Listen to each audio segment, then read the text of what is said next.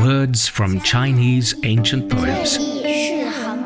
Captivating notes in Chinese traditional music. A Chinese musician named Liu Honglin was visiting the West lately. A symphony of culture and history that will touch your heart and stir your soul. Known as 曲水流觞, it involves floating cups down a stream. Will Hangzhou, the heart of China's poetic heritage, now a city of sportsmanship and unity, leave you inspired and enchanted. A person playing the sea, the Asian Games, participating in swimming, rowing. Join the Hangzhou Rendezvous with CGTN Radio on Mid-Autumn Day to appreciate the serene beauty described in legends, the natural wonder and perfect harmony of tradition and modernity. Hangzhou Rendezvous, a journey of a lifetime. See you there. 看桥头，何日更重游。 Discussion keeps the world turning. This is Round Table. You're listening to Round Table, coming to you from Beijing. I'm Laiming. Coming up on today's show, what makes Confucius a good figure to represent China in a dialogue between different civilizations? What good comes from having common ground in values shared by mankind? A new type of influencers is trending over social media platforms, posing as study gurus. These independent content providers galvanize internet users and have them believe the merit of hard work. You can share your views about Roundtable and the issues we discuss. Send us an email at ezfmroundtable@foxmail.com. Now on Roundtable, scholars from around the world gather at the Nishan Forum. For today's discussion, I'm joined by Niu Honglin and Yushun. First thing on the table, what is the Nishan Forum? Why is it important and why are we talking about it? Nishan is actually a place. And it's located in the southeastern part of Qufu city of Shandong province, which is in northern China. And also Qufu is the birthplace of Confucius. And that's why the forum is taking place in Qufu. And the first Nishan Forum was held in September 2010 and is now welcoming its 9th edition this year. The theme of this year's forum is Values Shared by Mankind and Community with a Shared Future for Mankind, Strengthening Exchanges and Mutual Learning Between Civilizations to Jointly Address Global Challenges. And during these forums, experts and scholars from around the world will be joining it and discuss about Confucius culture. Only Confucius culture? Well, actually, a little more than that. On top of this ancient philosophy, we're going to share and discuss and see whether or not it still has great value to today's world. We are also trying to take a look at the Chinese part of, or the Chinese culture in different aspects, including, for example, some art-related activities will be held. We would be welcoming an international youth cultural exchange performance in Chinese cultural creativity or creative products for Chinese and foreign youth students. We'll be having an academic salon talking about the science fiction literature and the community of mankind or human destiny. And we'll also be welcoming some art forums, including themes such as using art as a bridge to strengthen civilization exchanges, using art to connect hearts and build a community for mankind, and also technological progress and artistic innovation. And there's also going to be a Nishan World Heritage Museum Forum talking about museums and cultural relics and how to protect them, how to further study them. So yes, this is actually, in my opinion, a very comprehensive kind of forum that people relate with regard to culture, with regard to philosophy, civilizations would find their place in this forum. Right, it's rather high-end, so scholars who study perhaps sociology, philosophy, history, and a lot of the theoretical studies will come together to discuss, perhaps. And the theme of this year's forum refers to values shared by mankind. And what are some typical values shared by mankind? First thing on my mind would be justice. I mean, any people will want justice. Fair, compassion, love for others, for your close friends, for your neighbors, for Joe Blocks standing on the street and walking on the street. I think these are all values that could be shared by all mankind. And actually, these are values that's been promoted and supported by Confucius himself. And also, Confucius philosophy, known as Confucianism, right, emphasizes the importance of like moral values, ethical behavior, and the cultivation of virtues. And some of the most well-known philosophies are the ones we call 仁理孝义, right? That's translated into like benevolence, courtesy, filial piety, and righteousness, that kind of thing. And these things are always, the basic and foundation of philosophy that Chinese people will believe and implied in our daily lives. That actually, I like your, let's say, comments, but I was wondering because, again, like Laiming used to say on the show, Yushun, you're young. To you, is philosophy from Confucius a bit too outdated? Well, he was born more than 2,000 years ago. Uh-huh. I mean, of course, these philosophies, was introduced like thousands of years ago, but we have modern version of it. We are still using this kind of philosophy, and also I still remember that when we are in like primary school, we actually study the philosophies of Confucius. So it's not only about the time, it's also about the idea of these philosophies. We can, there are some modern changes, of course, but we can use these philosophies and we can, of course, have some modern alteration on these philosophies. Well, still, I seem to be running against some of the ideas upheld by Confucius because I don't plan to be fair with you. You should really. You mentioned about receiving education about Confucius ideas when you were in school, but school and education is an institution. It's a socially organized institution upon young people, and just because you've been exposed to Confucius ideas doesn't mean it is relevant in your life, right? So there's got to be a reason why, the designers of the curriculum think it's relevant to young people in our age. And I just want to know, when you were exposed to Confucius ideas as you were studying them, what is that you were thinking? What were Confucius ideas inspiring upon yourself? Well, I have to admit that the initial, impression of we seeing these sayings are like, does that really, suitable for Gen Zs? So we were thinking about, for example, you have to be so respect to all of your, let's say, your parents or teachers. And sometimes you can understand as a little bit of extreme because you have to, for example, on the table, you have to let your parents eat first, something like that. But actually, of course, we know that it's more like an idea, you have to respect all of your parents and teachers, but it's not necessarily to be exactly like that. So that's why I'm saying that, of course, we understand that kind of idea, but we can also have some kind of alteration on these ideas. So the focus on propriety, as Confucius highlighted more than 2,000 years ago,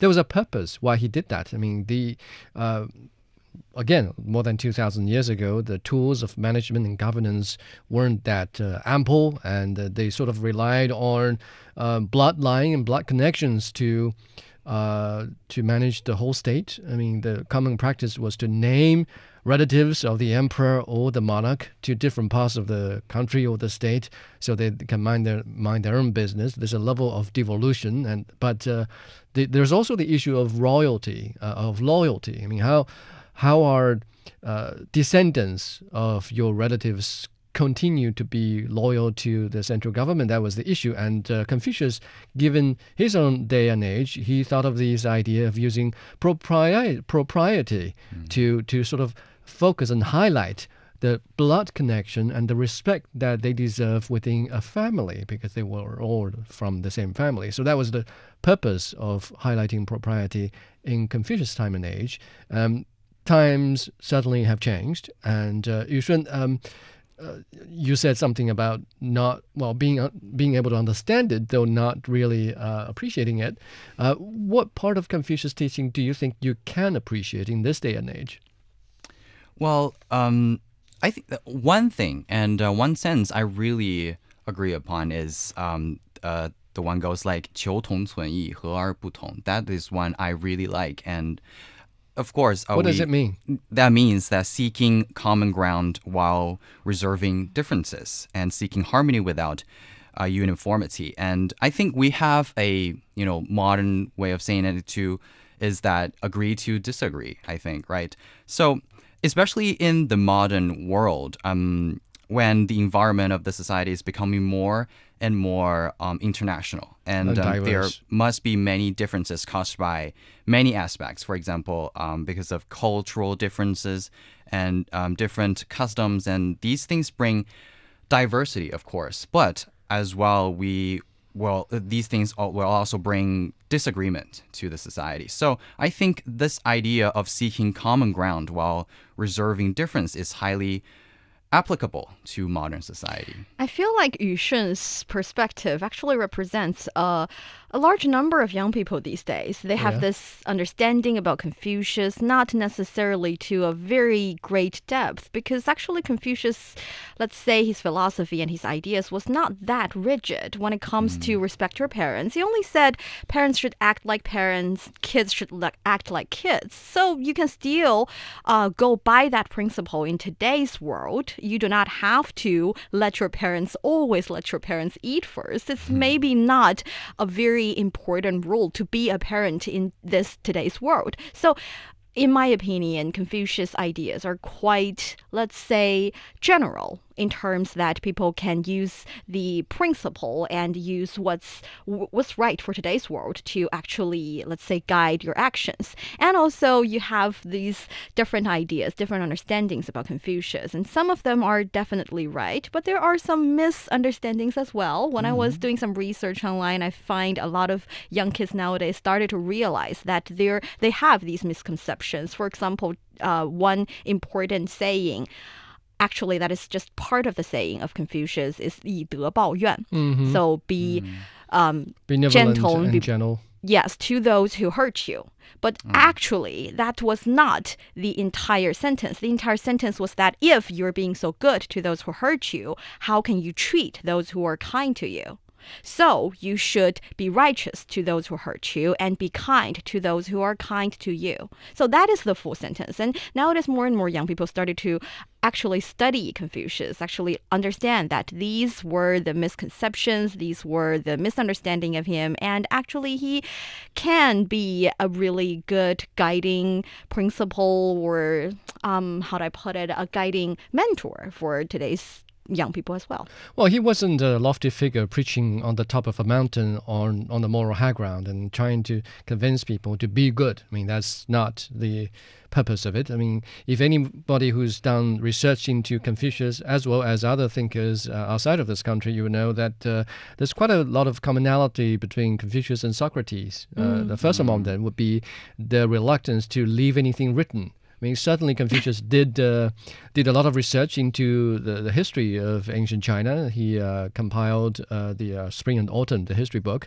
but he didn't personally leave anything behind written about his own thinking. The Analect, the famous Analect, was compiled by his followers. So the same as Socrates, who would insist on talking to the young people in the city-state and really not leaving anything written behind. So that's something we have in common.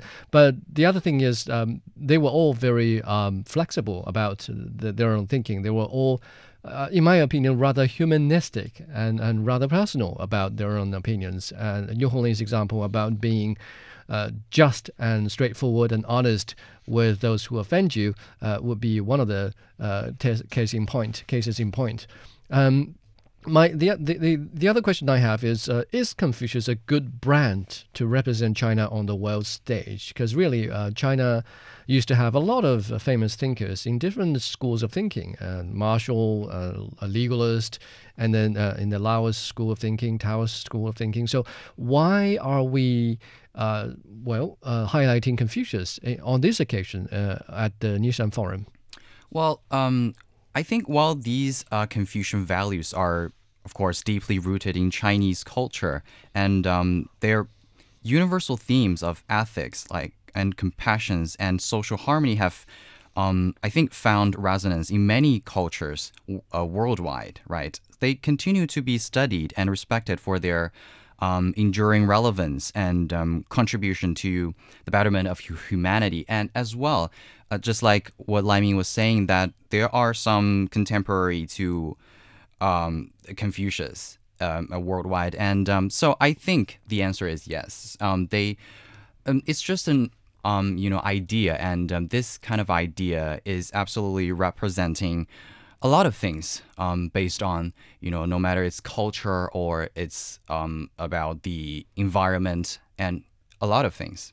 Yeah, I think you definitely have a point. And also another thing I'd like to state here is that a lot of people's idea, including myself before the show, Confucius was this old, very kind, sweet wise man who's always very calm and always teaching you what to do. And what he said, well, at least 99% of what he said would be right, but, a little bit boring and dull. But actually, it was not the case. He was a very interesting man. He was very tall and he was very strong, and he's very competitive. He once said that as a gentleman, I can be just a little bit above the average for other aspect, but I would definitely compete for archery. I don't know why. Archery, excuse me. Thank you. For archery competitions, I have to win archery competitions. Mm-hmm. That's apparently his passion. Mm-hmm. And also, he said that he would love to do a lot of divination at his time. Okay. So he would do a little bit fortune telling. According to Zhou Yi, the previous very famous Chinese classic. Mm-hmm. And according to him, he got 70% of the results right. So he's actually a fun man. And I think a fun person can be a pretty good brand for Chinese culture. Mm-hmm. What part of Confucius' ideas are still relevant today? I think we already touched upon something, but just for the sake of having foreign experts, foreign scholars coming together to discuss perhaps the future of mankind and to find commonality in the discussion and also in social studies. What part of the teachings do you want your children to learn? Usually, I know it's probably too early to talk about children, but let's talk for talk's sake and pretend you have a children and you have a kid, and what do you want him or her to know and to learn from Confucius? Of course, aside from the one that I shared previously, another one is called 知之为知之不知为不知. Okay, that sounds a little bit... It's a bit of a tongue twister. Yeah, that sounds a tongue twister. But that basically means that if you know that, you should say that you know that. But if you don't know that, you should not pretend that you know that. So I've always been, like thinking and using this kind of mantra in my whole life because I think nowadays, even on social media, a lot of people are saying that, the key of getting new friends, of communicating, is being honest. So I think it is also applied in the philosophy of Confucius. And when you understand these kind of things, when you know these things, of course, you should show that to people. And if you don't understand that, you should just tell people. It applies to a lot of things. For example, if you in a class you don't understand, you should just ask directly, and you should not pretend to understand. And that's one thing I think I was thinking about, being honest. And yes, and when you're being honest, people will just feel it and be willing to, like, no matter it's being friends with you or just talk with you. I'll totally teach that to my kid as well. But I think sometimes it's not about what I choose to give my kid, because we live in China. We're exposed to Chinese culture, and sometimes Confucius thinkings have already blended into your surroundings, your everyday life. We have a lot of Chinese idioms we use every day, and many of them are created by Confucius himself. We say things like, if you learn one example, you should be able to reflect that on other things you do. You should be able to learn to generalize in a good way. That's 举一反三 as a Chinese idiom, and Chinese idiom would say 见贤思齐, to learn from various people, see the worthy, think to become like them. And if you see someone who's doing not very well, you should reflect on yourself, see whether or not you can improve on that respect as well. And these are all examples of Chinese sayings, Chinese idioms, Chinese education, in the Chinese education system that is what Confucius is in. He's everywhere, and I actually kind of like that. And the other thing I think is relevant in Confucius thinking today is his insistence or his idea about teaching. Like Plato, in fact, like Plato, who's the apprentice of Socrates, Confucius started his own school of teaching. Before Confucius, obviously, people of his contemporary were starting private schools. But before that, private school was even in existence. A lot of the teaching and education opportunities were restricted or limited among the children of the aristocrats or the royal family.